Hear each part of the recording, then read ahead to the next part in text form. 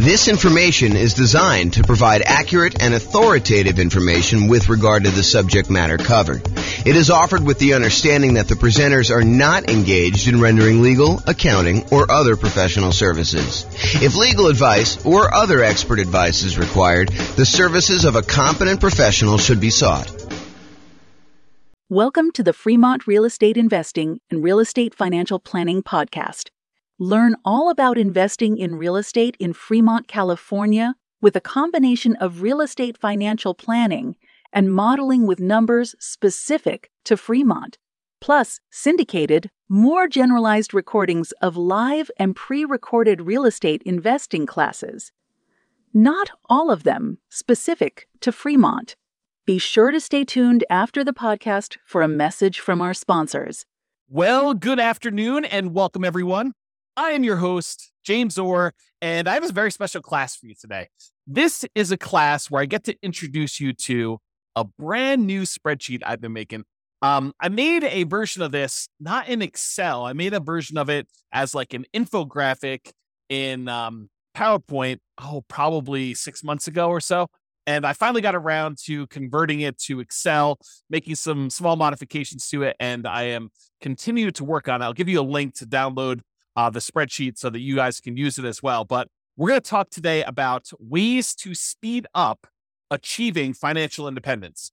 And I'm going to walk you through some of the thinking tools I have and some of the visual aids I have for figuring out how to improve the speed, how long it takes you to become financially independent, using whatever resources you have. So if you were normally on a path to get there in X number of years, the idea is how can we shorten that for you and get you there faster? And we'll talk about some things related to that, like increasing risk by improving speed, because sometimes it's a trade-off. And while I was preparing this class, I actually thought of a whole separate series of classes I'm going to do. I probably will do the first one in that series, sort of like an intro to this topic tomorrow, because I was like starting to add some slides, think about how I was going to do it. And I ultimately ended up saying, okay, this is really its own presentation because I'm going off on this really deep, very interesting, but very deep rabbit hole. And so I'll get to that probably tomorrow. If not tomorrow, then soon. And I will share with you some of my other thoughts on some other really cool new tools I'm making for that as well. But today we're going to talk about ways to speed up achieving financial independence, a new tool I created with this other spreadsheet, and we'll kind of jump right into it. So let's get into it right now. So first, what is financial independence? Financial independence is when you can, in quotes, safely live off of your investments. And when I give you that definition, you're like, okay, yeah, that seems reasonable to me. You're financially independent when you don't have to work anymore and you can safely live off of your investments, the investments that you have there.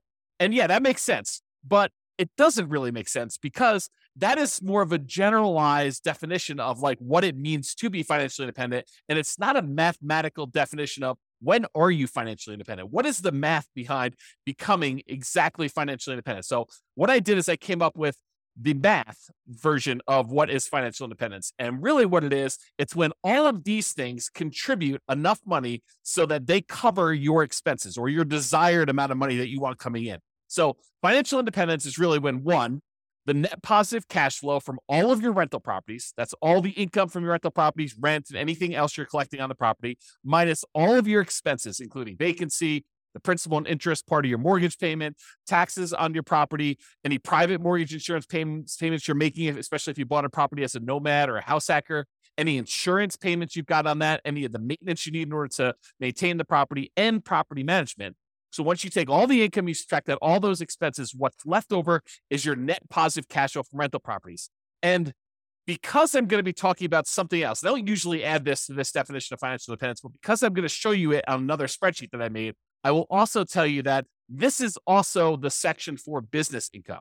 So if you have a business that is not relying on you to work there, you are a passive owner in the business and you're getting passive income coming in from that net of all expenses, that's also what is included in this number one section. This number one section really should say business income, and real estate rentals just happen to be a business that we talk a lot about. And so I made it its own special category, but really this is all your business income here. Net positive cash flow from business income, including net positive cash flow from rental properties. And the rental property one includes all your income minus all your expenses, including vacancy, principal, so on and so forth, which I already covered. So number one, net positive cash flow from rentals and also business income. Number two, is any invested assets you have. If you have money invested in stocks or bonds or, anything else like that, any money you have there times a safe withdrawal rate, which we'll get into what a safe withdrawal rate here is a little bit later, but times your safe withdrawal rate is money that can contribute towards you being financially independent. So if you have $1 million invested and you believe in the 4% safe withdrawal rate,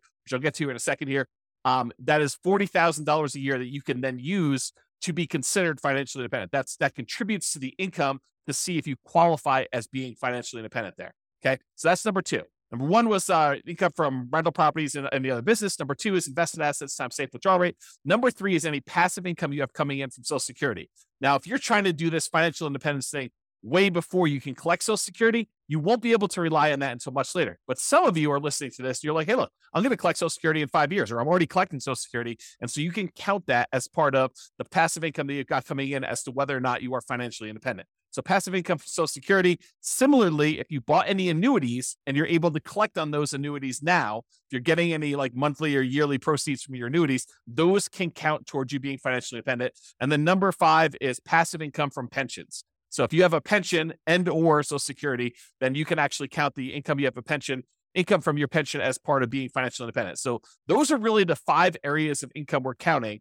And if the sum of all 5 of those exceeds the amount of money you need to live on, or the amount of money that you desire to have coming in, maybe it's not necessarily just live on, maybe it's live on plus you still want to continue saving for something, then you can count whatever money. If that exceeds the amount of money you need, then you are considered financially independent. That is a more mathematical definition, more than just when you can safely live off your investments, right? We want to know more about like when dollar amount wise, we actually are financially independent, not just like in this generic sense. And so that's why we define it that way. So how do we speed that up? How do we get there faster? I'm going to knock out the 3 kind of like really easy ones right up front: pensions, annuities, and Social Security. And then we'll dig into all the other details. But I want to just get these out of the way. So pensions. If you want to speed up your pension, just make sure that we maximize how much we're contributing to any pensions that we have with our job. So don't like skimp on the pension part of it. Don't say, I'm not going to contribute to that. And I'm going to cover some caveats here, because sometimes choosing to invest in your pension at a lower yield, the lower return that you're getting on that, is actually a mistake. And you could look at it as, look, if my pension's only earning me whatever it is, like when I think about like how much I'm putting in and what I'm actually going to get out when I'm able to collect the pension, and I calculate that to be about 8 to 10% or whatever it ends up being, and you can go invest your money somewhere else and get a 15, 20, 25% return, and maybe even get it earlier than when your pension would start, then maybe you don't want to fully fund your pension. Maybe you want to choose to opt out if you can at your job and not do that. Now realize sometimes we go and we're like, hey, look, I'm not going to do the pension because I think I can get these higher returns, but then something happens where those higher returns don't actually come to fruition, where they don't actually appear. You thought you were going to rely on all this real estate stuff, and the real estate stuff didn't work out for whatever reason. Now you don't have a pension because you stopped doing that. So you got to be careful that you're not trading off some speed with increased risk and then end up regretting it later because you didn't do some stuff that was sort of like your baseline safety net sort of stuff later. Okay. So pensions, that's number one. Annuities, we can buy, single premium immediate annuities, or you could do like, annuity payments over time and do that if we have the cash. And if you want to do the single premium one, if that's going to get you over the edge, like let's say you've got, I don't know, whatever it is, $8,000 in money coming in from all of your other assets. And you're like, look, I'm about $2,000 short to having the $10,000 a month that I really need. And I have this big lump sum of cash sitting over here that I'm not doing much with. I could take that lump sum of cash, buy an annuity, convert that to some type of monthly or yearly income, and actually get myself over the hump of being financially independent by taking cash assets, and deciding to buy an annuity with that. And if the return is good enough from those, you can choose to do that. That may be a way to speed things up. If you're unable to find another investment that's going to give you the cash flow you need, maybe the annuities would exceed your whatever you want to use for your safe withdrawal rate, your 4% safe withdrawal rate, or 3% safe withdrawal rate. The annuities, especially if you're older, could be higher than that. And so you may choose to do that in order to get you where you need to be as a possibility. And finally, of the ones that we're going through really fast, Social Security. Make sure that if you are contributing to Social Security, that you are doing it and that you're going to be able to do that. Now, in some cases, you have some choice as to how much you earn or how much you contribute to Social Security. And I'll give you an example. It's not like for just employees. This is for like if you own a business and you're making a certain amount of money in your business, and you can decide how much of the income you want from your business to show up as wages, how much to pay yourself as a reasonable wage for the job that you're doing versus taking money out of the business as profit. Because with the ones where you're paying wages on it, you're usually having to pay a Social Security payment associated with that. The ones where you're taking as profit, you usually don't have to pay Social Security payment. At least that's my understanding. I'm not a tax expert. But you could choose to take a certain amount as wages and pay the Social Security versus taking more money as profit. So you could decide within a reasonable degree. You can't say, I'm taking no wages, I'm going to put all my money in profit. I think you'd get challenged from the IRS in that. And so you could decide to take how much you're going to take in wages as to how much you're contributing to Social Security. And if you wanted to, you could choose to maximize the Social Security benefit so that you get the most out of Social Security later on when you're able to collect on it. And you'd want to go do that math and see what makes sense for you in your particular situation.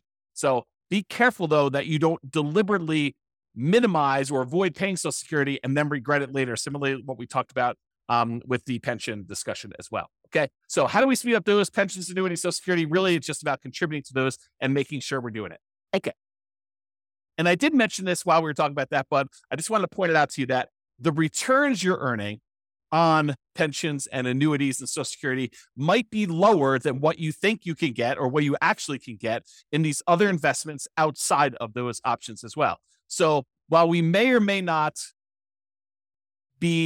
while there may or may not be a somewhat reliable source of money returns later, focusing on the pensions, annuities, Social Security, they may not be high enough to improve your speed. And so you may choose not to invest in those, or you may choose to reduce your investment in those, or do sort of like a hybrid where you're only investing a certain amount, and then you're taking the larger proceeds of your money and you're investing it somewhere else. And we'll talk about that.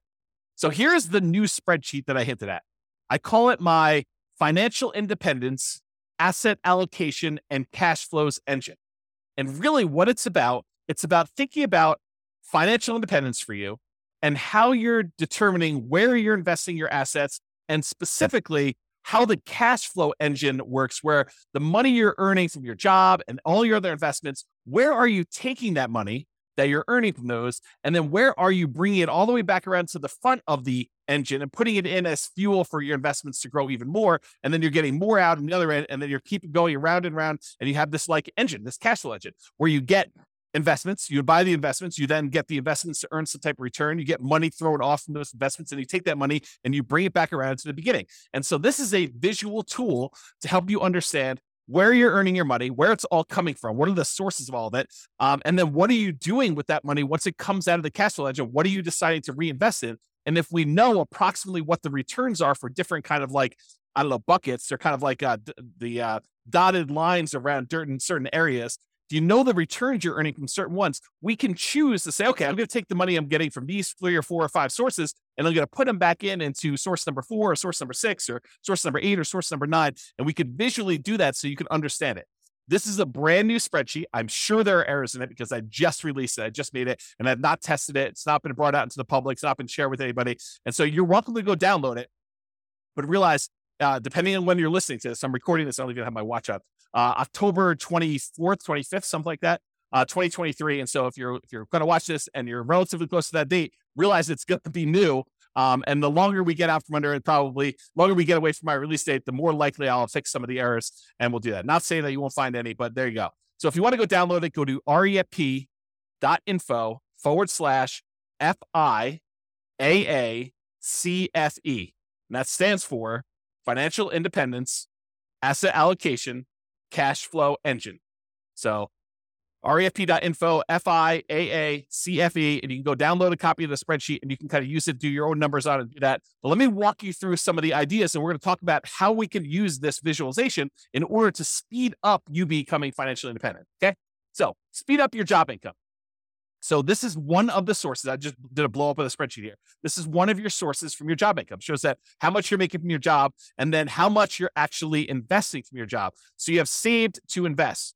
Part of the money, in some cases, you have a company match where the company says to you, look, if you invest 1 or 2% of your income, we will match that dollar for dollar. So if you invest 1%, we will automatically add add 1% to it. And so you'll end up investing 2% total, 1% provided by you, 1% from a company match. And so you want to try to maximize that if you can and do the company match part. Sometimes you'll take money outside of that company match. Just that company may say, look, we're only willing to go up to 3% with that. So you do your 3%, investment. Your company matches it 3% as an example. And then any additional money, 2% more or 5% more or whatever you're investing from your job, you want to go and take that money. And that is the no match, the money that you're investing from your job that is not matched by the company to do that. And then any money here you're putting in Social Security, you can kind of just keep track of that mentally for yourself. So how do you speed up the job income? Well, increase your job income. Like decide to earn more, get a job where they do a match or don't do a match, or do one where they do a match, or they have some type of stock options or something like that. Not just your regular job either. I'm talking about.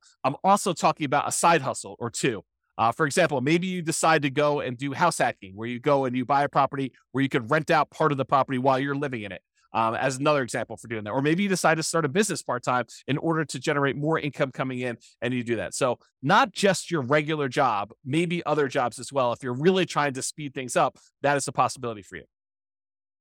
If you're trying to speed things up using job income, make sure you maximize that company match so that you get some money. Although there are some weird things. I didn't plan on going into a lot of detail on this, but sometimes your company match requires that you put money into certain type of accounts where you may not be able to access them until much later. And so realize that if you're trying to speed things up and become financially independent, maximizing money in your company match may be money that you can't use right away. And so you'll sort of have to keep that off in the distance until you're able to qualify for it at age 65 or whatever it is that the rules are for you. So you want to increase your company match or maximize your company match. You may want to increase any money that you're investing on your own outside the company match. And if you're relying on Social Security and you have control over how much you take from Social Security, like you're the business owner and have some control over wages versus profits, then minimizing Social Security may be faster, but at the cost of the amount of Social Security benefit later, which may be more risky or less conservative if something goes wrong with the investments you're making outside of the Social Security option. Okay. So just realize that. All right. So that's the first one. We talked about income. Now let's talk about properties. So in my mind, I've grouped properties into three primary groups because we really do look at properties in three distinct ways. First one is a really obvious one, the owner-occupant properties. These are properties that you live in. And sometimes there's a little bit of crossover, like if you're doing house hacking, you bought a duplex or a triplex or a fourplex, and you're living in one of the units and you're renting out the others, or maybe you're just doing roommates. You bought a nice single family home and you're living in the single family home and you're renting out a couple of the bedrooms, or you're renting out an RV space in the backyard, or whatever you're doing. Or maybe you bought the triplex and you're renting out roommates in the room and the one you're living in. And then you have two other rental units that you're renting out as complete separate units. If you're doing that, that's totally fine too. But for the most part, I'm talking about the properties that you're deciding to live in. And most of the time, we're not getting any type of cash flow or cash flow from depreciation from that. And we're usually not taking advantage of the appreciation, the property value going up, or the fact that we're paying down on the loan, because that really doesn't count until you pay the property off, and it totally reduces your housing expense.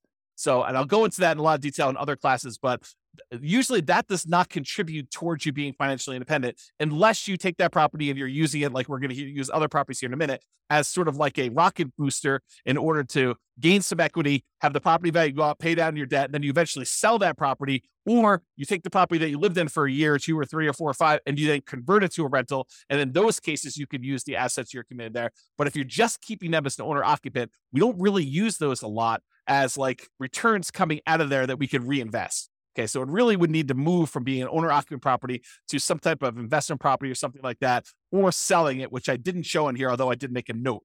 Not show, could sell owner-occupant properties for tax advantage capital gains. And there are some tax advantages of selling an owner-occupant property for your primary.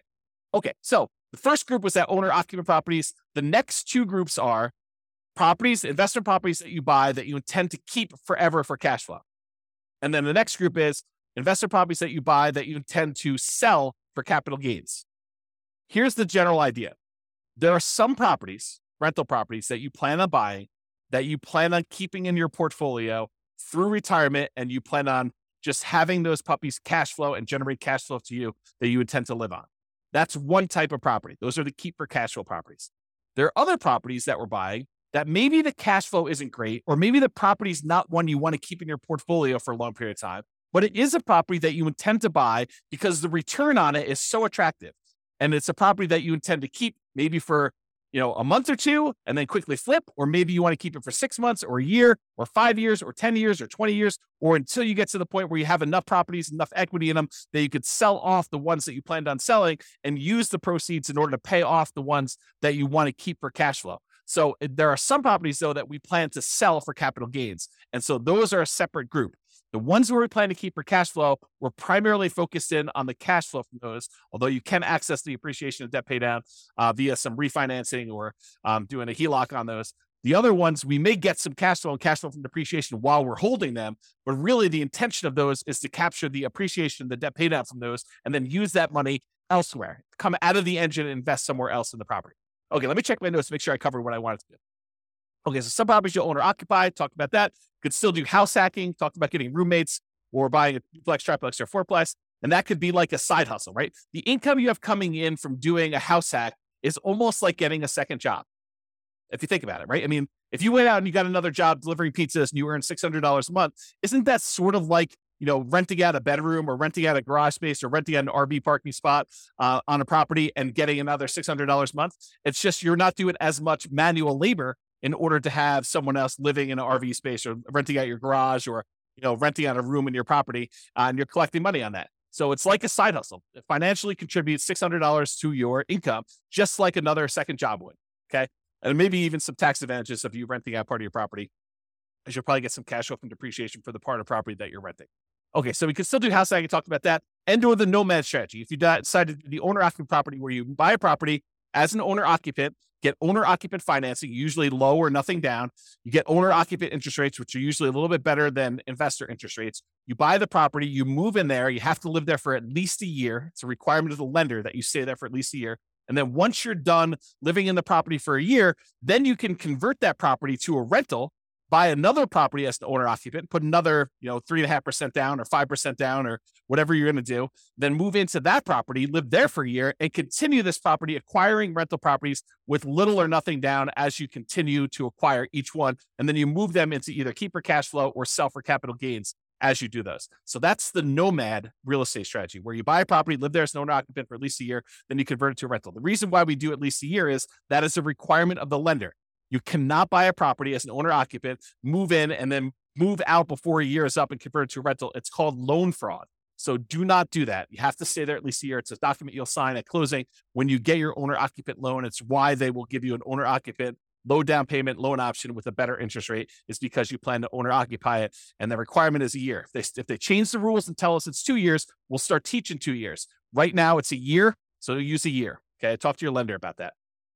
We talked about that. And some properties you want to keep as long-term rentals. That cash flow goes toward the goal of financial independence. Some properties you want to sell for capital gains. Some of the cash flow while waiting the sale, where you'll capture and redeploy the equity you get from the property. Property goes up from appreciation, maybe some forced appreciation because you bought it at a discount or you did some work on it. And then property gets paid down a little bit on the loan. The difference between what you sell it for minus all your costs and taxes and stuff like that, minus what you owe on the property, is going to be that money that you're going to be able to redeploy as part of your cash flow engine in order to do this.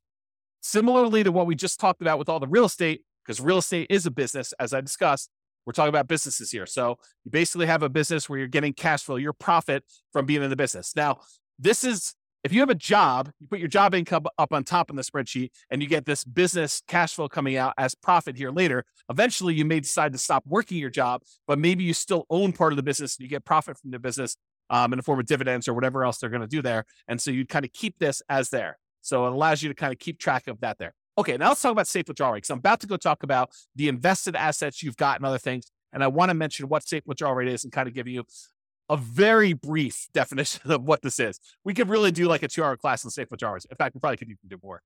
Okay, so what's safe withdrawal rates? SWR. It's how much you can, in quotes, safely withdraw from money that you have invested in things like stocks and bonds and likely not run out of money. There's no guarantee that you won't run out of money, but it's likely based on historical data. So a guy named Bill Bengen did a bunch of math and he came up with this idea that, hey, how much money can I take out of a client's portfolio where they are really unlikely to run out of money over a 30-year period or something like that. And so he looked at a bunch of different starting points using like historical stock market data. And he came up with this idea of a 4% rule. 4% rule basically says you could safely withdraw 4% of the amount that you start with, and you are very low probability likely to run out of money using historical data. Who knows what the future will bring, but usually the future looks similar enough to the past where he's saying, okay, look, based on historical data, 4%, most of the time we can get away with doing that. In some cases, we actually end up running out of money over a 30-year period, but 4% seems pretty safe to do. Then the Trinity study came out. It was 3 professors from Trinity University, Philip L. Cooley, Carl M. Hubbard, and Daniel T. Walls. And if you want to read the Trinity study, you can go read it at refp.info/Trinity. It'll take you right to the PDF. You can go read the whole thing. But they did a whole bunch of analysis on the same problem. And they basically determined, if you have a 90% stock portfolio, or 10% stock, or 10% bonds, or 80-20, or 70-30, or whatever it is, they ran through a whole bunch of different variations. And they published how many times of the different starting years did people actually run out of money doing this. And they showed their results. So you can go look at all this and do it. So some people will use this if you've ever heard someone say, I'm using the 4% rule or the 4% safe withdrawal rate. It means that if you have $1 million invested, you can withdraw $40,000 per year, and you are not likely to run out of money. It's still possible, but you're not likely to run out of money if you've got that $1 million invested in stocks and bonds. In the simplest version of this, and there's lots of variations, lots of discussions about it, but in the simplest version, the $40,000 a year increases by inflation each year. So it's $40,000 year one. The next year might be, $40,000 plus 3% or something like that. And so you can go look at those numbers and see over time. Now, to be crystal clear, this explicitly excludes all real estate and business equity. So you can't say, I've got $2 million worth of real estate equity and I'm cash flowing $2,000 a month from that. And then go over here on the other side and say, well, then I have $2 million of real estate equity and $1 million in stocks and bonds. And so I've really got $3 million that I could use with a 4% safe withdrawal rate. That is not the case. That is definitely not true. You can only use the $1 million you have invested in stocks and bonds with this safe withdrawal rate idea. You cannot use the real estate equity as well. It's like double dipping. You're already getting a return on that $2 million of real estate equity. That's the cash flow that you're getting on the rental properties, as an example. Okay. So you cannot use real estate equity as like part of your safe withdrawal rate. If you liquidate the properties, you sell them, you pay the taxes on them, you pay any expenses of doing the transactions, closing costs and all that other stuff. You could take the money and then invest in stocks and bonds or whatever else you want to do, and then use your safe withdrawal rate with that. But that's not what we're talking about here. Okay. We're really talking about money you've got invested in stocks and bonds, not the equity in your properties. Okay. Now that I've explained safe withdrawal rate, now we're looking at the 3 different types of accounts you have where you have assets invested in them. And these are usually things like stocks and bonds times whatever your safe withdrawal rate. So there's money that you could have in a taxable account. And a taxable account is money that you pay taxes in order to get the money. It's like from your job. And then you're going to pay taxes on any gains you have from those investments. So you pay taxes when you earn the money. Then this is an after-tax investment. And then once the money gains stuff, goes up in value or it's throwing off dividends or whatever, then you're paying taxes on that as you go. That's what your taxable account money is. For example, investing money you earn and pay tax on already in a brokerage account. So you go decide you're going to go invest, you're going to trade options, you're going to do whatever you're going to do there. That is money that you most of the time be doing in some type of taxable account, taxable brokerage account. There's another type of account called a tax-deferred account. You can have assets in these tax-deferred accounts. It's money you invested before paying taxes on it, but you need to pay taxes on it when you withdraw it. So it's money that the government will say to you, hey, listen, you could take a certain amount of your income and you could set it aside and invest in these tax-deferred accounts. You don't pay taxes on the money that you earn while you do it, but you are going to pay taxes on it when it comes out. And so they want you to grow that, make it a much larger dollar amount, and then pay taxes on the larger dollar amount when it comes out. An example of this would be a traditional IRA. Okay. So that's another example of a tax-deferred account. And then you could have assets in tax-free accounts. This is money where you pay taxes on it as you earned it, but then you do not pay taxes on it when you withdraw it. So you can put it into a certain type of account, let it grow. You pay taxes on it before you put it in. And then once you actually have it grow, then as you pull it out, you do not pay taxes on that at all. An example of this would be like a Roth IRA. Okay. So you could take money that you're earning in your engine and you could decide to put it into your taxable account, pay taxes on the money, invest it, and then pay taxes on it as you come out. You can decide to take the money you have, not pay taxes on it up front, defer the taxes till later, invest your money, and then pay taxes when you get it out. Or you can pay taxes on money, invest it, and then when you pull it out, it's tax-free. Okay. So those are the 3 types of options. You have an account, kind of like a line item for each one of those here. And then you multiply that by whatever your safe withdrawal rate is to find out how much money you could take out of there. Now, while you're actively growing your portfolio, you're not taking out money to live on or anything, you can just let these grow, right? You put money in and let them grow and not actually do a safe withdrawal right now. But later on, when you start pulling money out there, you may want to have money coming out of those. And then another one here is annuities. How much you bought in annuities, that you have the value of the annuities here, and then the annuity payout rate, you can calculate how much you're actually pulling out of there when you do the annuities. Okay, so besides earning more money from your job, from side hustles, from starting businesses, and reducing your expenses, your personal expenses, your business expenses, including taxes on both your personal and business expenses. So like, how can you go ahead and save more money by earning more and spending less, which both are really, really important. Okay. Like this is not like a trivial thing, but besides those, how else can we speed up financial independence?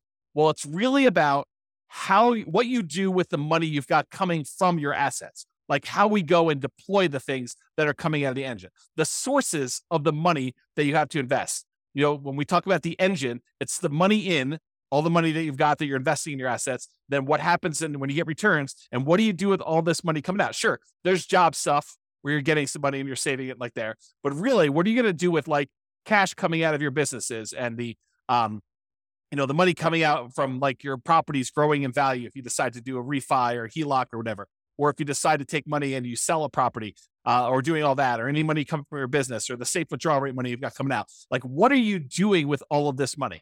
You're like thinking about like, where do I deploy it and how do I do it? So we're really focused on the sources of money out, all these little green letters in boxes there.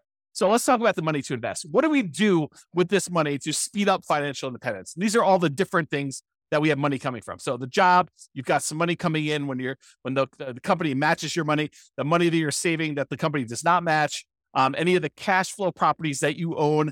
You could decide to collect money now in the form of cash flow and then cash flow from depreciation. If you decide to pull money out of those properties, you're primarily keeping for cash flow, like you do a cash out refi, where you do a HELOC. And then if you have properties that you're keeping primarily to sell for capital gains, you might get a little bit of cash now in the form of cash flow and cash flow from depreciation. But then if you sell the property, there are certain proceeds you can get where you pay the taxes on it and you can invest in whatever you want. Or you could decide to defer your taxes, do a 1031 exchange, and then reinvest that money in more rental properties, like kind investments. So you could do that. Or if you decide instead of selling the property right away, you can access the equity you have in those properties with a loan temporarily and do a cash out refinance or HELOC, just like we did with the ones where we were keeping for cash flow. And then any business income you've got there, you can use the cash flow from owner profits. Then these invested assets times your safe withdrawal rate. We've got the tax withdrawals, tax deferred withdrawals, and then tax-free withdrawals from those three different sources, your annuities, your Social Security, and your pension. So those are the different sources of money to invest that we've got there. So what do we invest in? Like, we take all this money out from all those different sources, and like, how do we go and speed things up, and what do we reinvest in? And part of it is this choice. It's the choice of, okay, we've got all these sources of money that we just went over. Where are we going to put that? How do we improve it? And part of that is taking all this money out that we see. Some of them you're going to be deferring for later. Like, you're not going to be necessarily taking money out of, the tax withdrawal account or whatever, unless you're going to say, hey, I'm saving up money in this until I get to $100,000, and I'm taking $100,000 and I'm going to use that as down payment in order to buy a property. So you may be doing stuff like that, but sometimes it's like you're holding for a little while until your engine grows and the return grows in that. Then you're going to take money from there and you're going to move it up somewhere else. Okay. So what are we going to reinvest in? Well, here are the options, right? I've tried to simplify it down and say, these are really the choices we're looking at. Number one, we can invest in more owner-occupant properties. We could either put up money for down payments and buy another owner-occupant property. Maybe we sell one, use some of the proceeds and reinvest in that. Or maybe we sell one, take some of the money, buy an investment property, take less of the proceeds and go buy an owner-occupant property. But we take some and we use it for down payments to buy an owner-occupant property. Or we could pay down on mortgages and earn a return from having less that we owe in the property. So if we have an 8% mortgage, which is what they are about the time that I'm recording this, you could take money, from something else you've got on the other side and reinvest it by paying down an 8% mortgage. What do you earn as a return by paying down an 8% mortgage? It's not a trick question. 8%. That's exactly right. So if you're going to go have a loan, you're going to pay it down. What you get as a return is the interest rate. So if you've got a 2.25% mortgage on a property because you got a really good mortgage, 5 years ago or 3 years ago, do you want to go take money that you could invest in stocks or bonds or CDs or more investment in real estate or anything else and pay off a 2.25% mortgage and earn 2.25% on that money? There are some cases where you might want to do that, but for the most part, you probably do not want to. You probably want to take that money and invest in something that's going to get you a higher return. But if you've got a mortgage that's at 8%, might not be the worst thing to do with all of your money, right? Like not to take all of it, but some of your money, take it and invest in something like that. Okay. So owner-occupied properties, you can either use it more for down payments to buy more of those, or you can pay down loans on your owner-occupied properties to do that. The other thing is you can keep for cash flow properties, the properties that you would tend to keep for cash flow, you could use for down payments to buy more properties that you tend to keep forever and cash flow them into retirement. Or you could either use down payments for that, or you could pay down mortgages on those. And then finally, for the property group, you could sell for the properties that are sell for capital gains, the ones that you intend to sell at some point in the future, like get a really good return early on. And then as your equity builds up, you want to sell that thing off, take the equity, redeploy it into something that's going to get a higher return, which we'll talk about here in a moment. You could use that for down payments in those, or you could pay down the mortgages. So really it's the three different property types. We can use down payments, or we could pay down the mortgages. Those are the two primary things.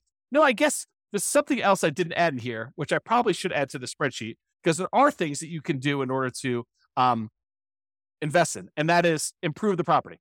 You could go and improve the property and make your cash flow better. So it's really not paying down the loans. It's really not a down payment, but it's improved property. So yeah, we could go ahead and add that. Maybe I'll make a note. See, teach a new class with a new spreadsheet, you get to add new things. Improve property. So hopefully I'll remember to go look at this sheet of paper and I'll add that to the list. Okay, so those are really the things you do to properties. Or you could do your businesses. You could do down payments, you could do pay down loans, or you can also probably improve your business. I should add that as well too. Maybe make a note, improve business. And then buy assets. You could go take money and invest it in your taxable account. If you qualify for, like from an income standpoint, you could use it in your tax deferred account, or you could invest in a tax-free account. There's some qualifications and limitations for doing the tax deferred and tax-free. So just realize that you might be limited in what you can do that. Or finally, you could buy annuities. But that's really all we're talking about. These are all the choices we have of the money that we've coming out from our job and all these other investments we have. We could take that money and what are we really going to do? We're going to put it back at the beginning and we're going to reinvest in something.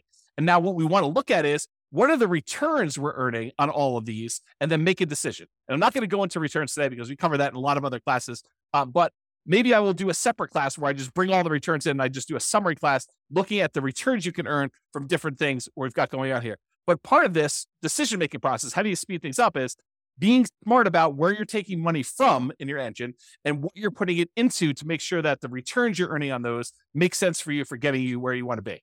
Okay, so now that we talked about really like the engine and how it all works, let's now look at the three primary groups for how we can speed this up.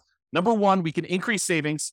Number two, we can increase the returns. And number three, we can reallocate assets. So increase savings. Increase your income or all the other job type stuff you've got there, side hustles, whatever you've got going there. Number two, decrease expenses. So make sure that you're living frugally, that you are, not paying a lot in taxes on things like that.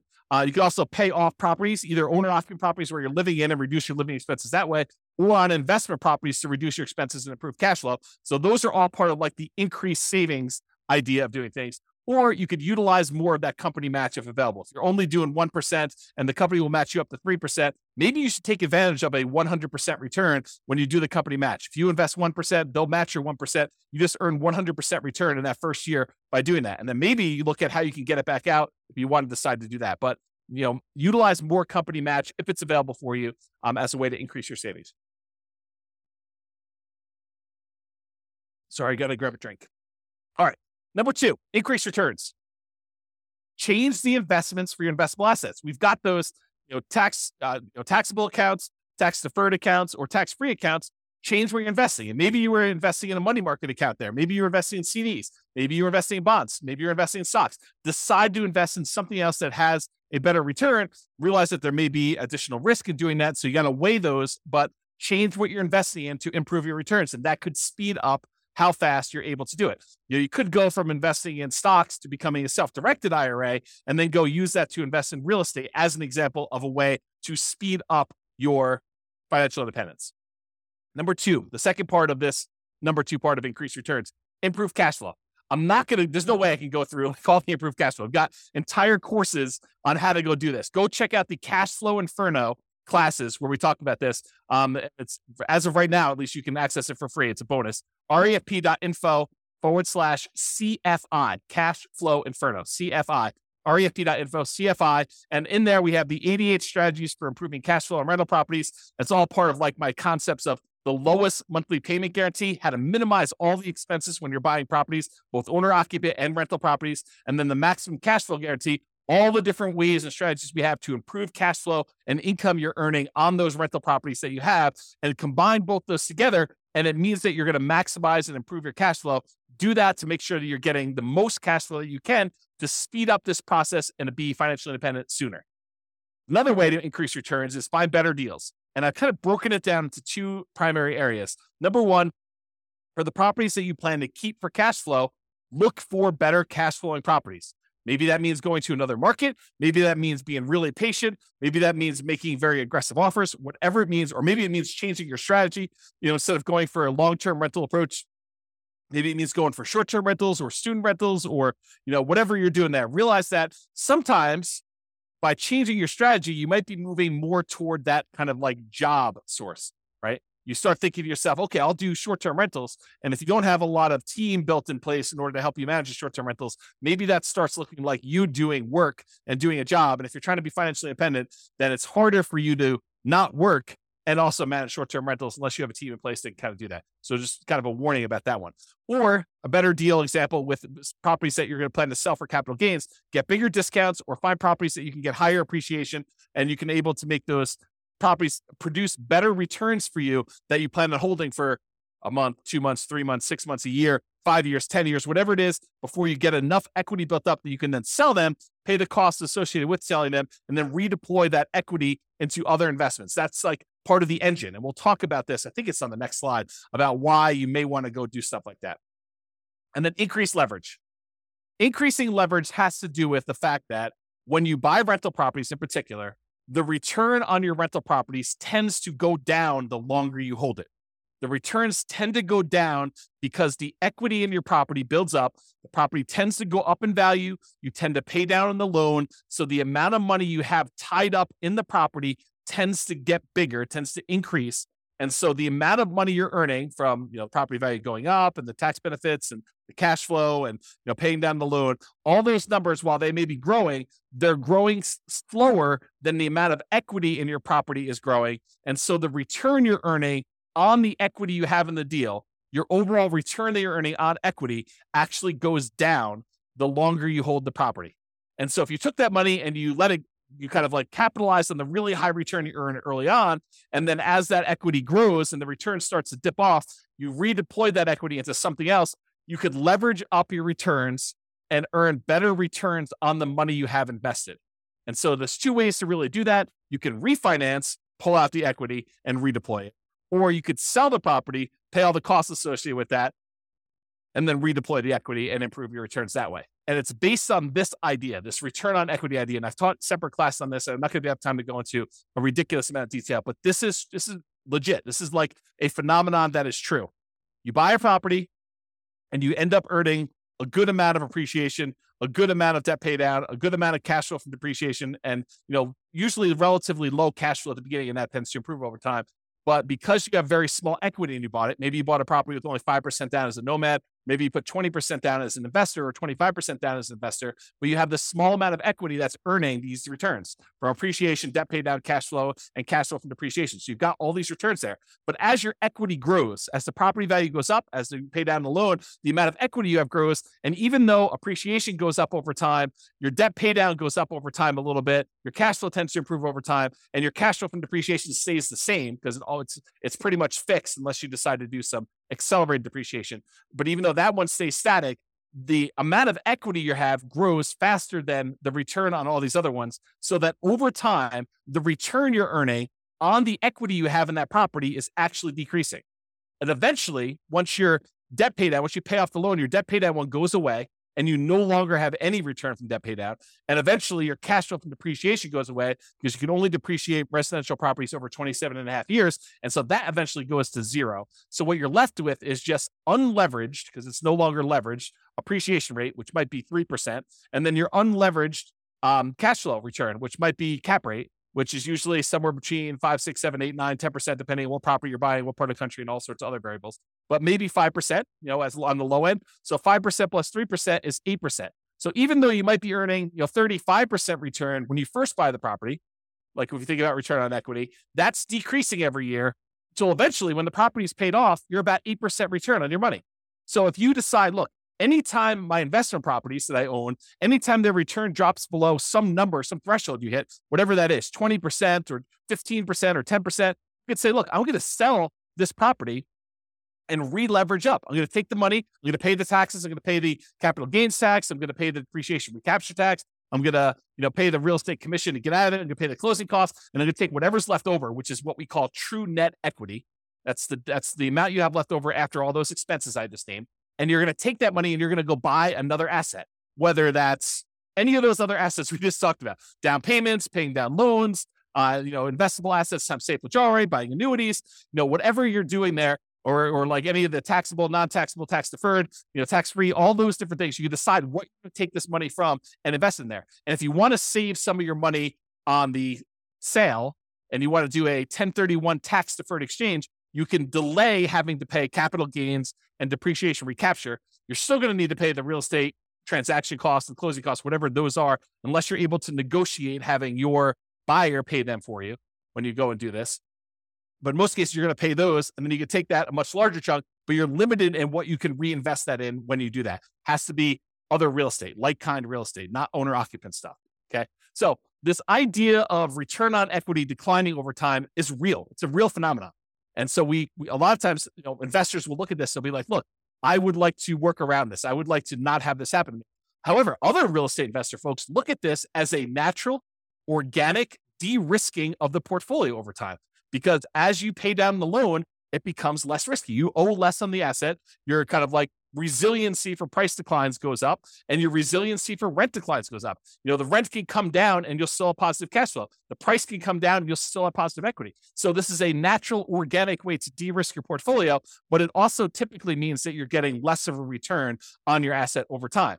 And if you're trying to speed things up and really optimize this, you may choose to see this as a hindrance and say, I want to address this. I don't want to see my return go from 35% all the way down to 8%. I want to see it go from 35% down to 20. And 20, I want to go reinvest, re-leverage up, and go buy another asset or two that has 35% return. Maybe you buy a bigger property, or maybe you buy two properties that are a little bit smaller or about the same size, and you go and you redeploy this money, or maybe you take the money and you go buy stocks or annuities or whatever you want to do, but you change it in order to get a better or different or kind of like other return than what you're doing here. Okay. And so that's what we're talking about. We're talking about this kind of like refi and redeploy equity, sell and redeploy equity in order to increase leverage, because you're usually increasing leverage to do that.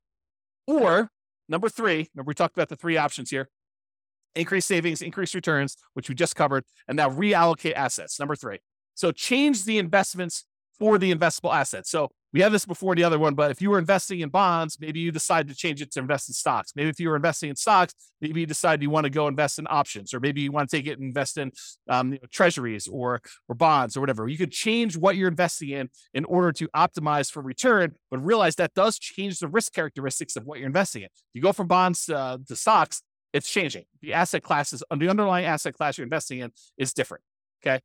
Or you could utilize some of our like deal alchemy strategies. If you kind of not seen that course, it's another bonus course, refp.info/REAP/alchemy. And if you go there, there's a whole bunch of stuff about how do you move returns from one quadrant to the other. So if you're really concerned about earning money in that cash flow quadrant instead of appreciation and debt pay down, you can decide to do things with your asset in order to work on maximizing cash flow. For example, you may refi some of your properties to have enough money come out of those to pay off other properties to improve your cash flow. Sometimes it just works out that you have enough equity in your properties that it's spread out in a really unusual way that is limiting how much cash flow you can produce. And it might be better for you to refinance, two properties and then use those proceeds to pay off one or pay off two. And that would actually improve cash flow by a lot more than just keeping your properties the way that they were and letting them all continue to pay off organically. Or another version of this is, let's say over the next, X number of years, you acquire 10 properties. And then once you have the 10 properties, you wait until you get to the point where you could sell off 5 of them and then pay off, use the proceeds from selling off 5 of them to pay off completely the loans on the other 5. So you just hold the properties as long as it takes for you to get to the point where you sell off a portion of them, 1, 2, 3, 4, 5, 6, whatever, 7, whatever it takes. and then you pay off the remaining properties that you keep. So now that you have 1, 2, 3, 4, 5 free and clear properties and no longer 10 properties that all were leveraged. And that could be a way for you to achieve financial independence and really speed things up. You buy more properties than you need, let them grow. These are all, the certain number of them you're setting aside as kind of like sell for capital gains. You're kind of deciding that those are going to be sell for capital gains properties. You let them appreciate, you let the loan pay down. You're not overly concerned about how much cash flow producing because you're not going to keep them for cash flow. You're really looking at what's the overall return I'm getting. If it's getting a 30% or 40% or 50% return, especially early on before that return on equity curve drops off, then once you get to the point where those things have grown enough, then you go and you sell those, you take the proceeds and you use it to pay off properties that you plan to keep in your portfolio forever. Or maybe you have the 10 rental properties that you let grow for a period of time. You sell off all of them, and then you invest in stocks or bonds and use the safe withdrawal rate. Or you sell off all of them and you buy annuities, or whatever your strategy is. These could all be different variations on ways to speed things up, because you could be maximizing the return you're getting on equity. You're buying these properties and really taking advantage of this very high return you see on leveraged real estate early on. There's some risk associated with that, putting 20% down or 5% down in the property. There's definitely risk of having leveraged real estate, but you take advantage of these high returns you have. Then once the return starts tapering off and getting more reasonable, getting lower to kind of what a, comparable returns might be in the stock market or the bond market or whatever it is, then you can go take this money and you could redeploy it into something that you get better or different types of returns depending on what you're looking for at the time. And so those are the two ideas: refi them to pay off some properties or business, or sell them to pay off some properties or business to do that, or invest in something else. You'll use the refi or the sale to invest in whatever assets. If we go back to our engine, it's really like taking money out of these ones where you sell, and you either pay taxes on it or you do 1031 exchange, depending on what you're doing here. In most cases, you're probably going to be paying taxes. Then you're taking this money and you're using it on the spreadsheet in order to reinvest in something else, whether that's paying off loans, improving the property, paying off a business or buying a business or whatever you plan on doing, investing in taxable stuff, buying annuities, but it's taking that money and using it there. And that's what we're trying to do visually. Okay. Risk versus speed. So often I would say, increasing speed results in increasing risk. So because we re-leveraged up or because we are seeking these higher returns, sometimes we're doing that and we're increasing our risk. For example, increasing leverage on your properties to improve your return on equity almost always increases risk. Right? If you go re-leverage up, you take these assets, you take one property that's the equity is kind of growing, you take that, you sell it, and you take that and you buy two more properties or a bigger property where you only put 20% down or 25% down when you had 50% of equity, you're likely increasing risk. And I've got a whole series of classes coming on this. We're going to use expected value to really drill down and understand how you could still have a better expected value. The results you're expecting is much more likely to happen, but there's also an increased likelihood for you to have a more significant failure. That's what we're going to look at when we talk about expected value. That's a totally different class. That was the class I told you I didn't have time to teach, but I'm going to teach another version of it. Okay. So for example, increasing leverage, talked about this, always increase. Many real estate investors will choose to de-risk the closer they get to their FIRE date, the financial independence retire early date. Because as you get a much larger asset base, having variations in that could impact. If you needed $3 million in order to be considered financially independent and you're getting closer to your deadline of when you want to actually be retired, then, if you have a portfolio that, could easily go up 10% or down 10% in value, and all of a sudden you see as you approach your date, the portfolio drops 10% and you need that 3 million and you only have 2.7 now, that's problematic. And so the closer you get to the date where you actually want to be financially independent and stop working, the less risky you want it to be, unless you're way above it, right? Unless you're like, okay, I need 3 million, I'm at 7 million. I don't need to de-risk that much at that point. But if you're close, then that's one of the more dangerous times. This is a retirement date risk. This is from Michael Kitces. Talks about the peak impact of portfolio size effect. Right as you're entering the period where you're going to stop working here, that this time period right before you hit your financial independence, retire early date, that is one of the more dangerous times. And then right after that, once you retire, is one of the most dangerous times you have for what's called a sequence of returns risk, which we talked about in other classes, and I'm sure I'll talk about again, but I don't have time to go through it right now. If you want to go read Michael Kitces' article about this whole idea, and it's not real estate specific, it's more like stock market stuff, you can go to refp.info/redzone, REDZone, And you will see Michael Kitces explain this phenomenon to financial advisors. Good stuff for you to dig into if you're interested in this. But you'll see why it's most risky right before your financial independence date and then right after with sequence return risk. They're slightly different risks, but they're related because it's based on your portfolio size. Your largest portfolio size, you're most at risk for that. Okay. So in conclusion, there are many choices you can make to speed up your journey to financial independence. And hopefully you're just starting to understand how this whole engine thing works. So all the different sources of money you got coming out, then what do we take that money and what do we do with it? What do we kind of move it back around to get it going in? And then when it goes in, it kind of comes out. And that's why it's an engine. It keeps repeating and it keeps growing with your returns there. So the choices you make about what you're taking with the money coming out and what you're putting it back into matter, and they can really impact the speed at which you're able to achieve financial independence. Some require more sacrifice and discipline to implement, reducing your expenses, saving more, getting a different job, doing side hustles. That's more work. It's more sacrifice, more discipline to implement. But some of them are mere distinctions at points of decision. Hey, and I'm going to take this money coming out of here. I'm going to invest it in this instead of this. And that can make a major difference. Taking your money and paying off a 2.25% mortgage versus paying off an 8% mortgage could make a big difference. And it's really no extra work for you as to what you want to do. It's just like deciding I'm going to do this instead of this. And so ideally we get this little visual, and I'll create some more tools around this so you can see like what the expected returns are. Maybe you put in your own numbers and you could decide where you're going to take money out of to kind of optimize and improve your kind of like speed to financial independence, but also weighing in the risks of doing so as well. Okay. Speaking of risk, some of these ideas will reduce risk. Taking money and paying off loans with them probably reduces risk overall, provided you have enough reserves. You don't want to go risk your reserves to kind of pay off a property a little faster. Other choices will increase risk. Selling off properties and then re-leveraging up and only putting 5% down or 15% down or 20% down or 25% down when you had 50, 70% of equity in your property before that, that's going to increase risk for you. You're going to actually have like a significant uptick in a lot of the different ways that we measure risk. For real estate investors, the decline you see from return on equity is a legit phenomenon. It does happen. So be aware that most of the time when you buy a real estate investment, the best return you're getting is really early on when you're most leveraged. Okay. Even if it's not the best cash flow. And organically over time, what tends to happen is your cash flow improves, but all of your other returns drop off.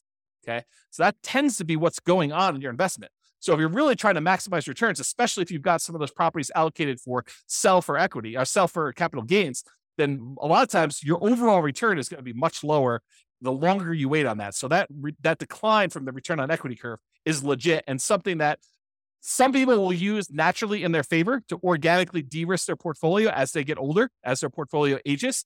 Some people are like, I want rocket booster returns all the time. So I want to use these kind of sell for equity properties or sell to refi to get at my equity kind of process and redo those things to really maximize the return on equity numbers at the cost of increasing risk. And we'll look at those here when we do a lot of the expected value stuff in future classes to do that. Hope you enjoyed today's class. Hopefully it's not too long. Have a great day, everybody. This has been James Orr. Bye-bye for now. With home prices up, mortgage interest rates up, and rents up, but not quite enough to counteract the higher prices and interest rates. Cash flow on rental properties in Fremont is harder than ever. Book a call with the Real Estate Financial Planner to apply our proprietary 88 strategies to improve cash flow on your rentals. See the show notes for a link to schedule your call and improve your cash flow today. If you're a real estate agent, lender, or professional in Fremont that wants to help our real estate investor listeners, consider reaching out to learn about collaboration opportunities with this podcast. We'd love to add more value to our listeners by having you assist our investors buy, sell, and finance their real estate investments. See the show notes to schedule a call to discuss collaboration opportunities.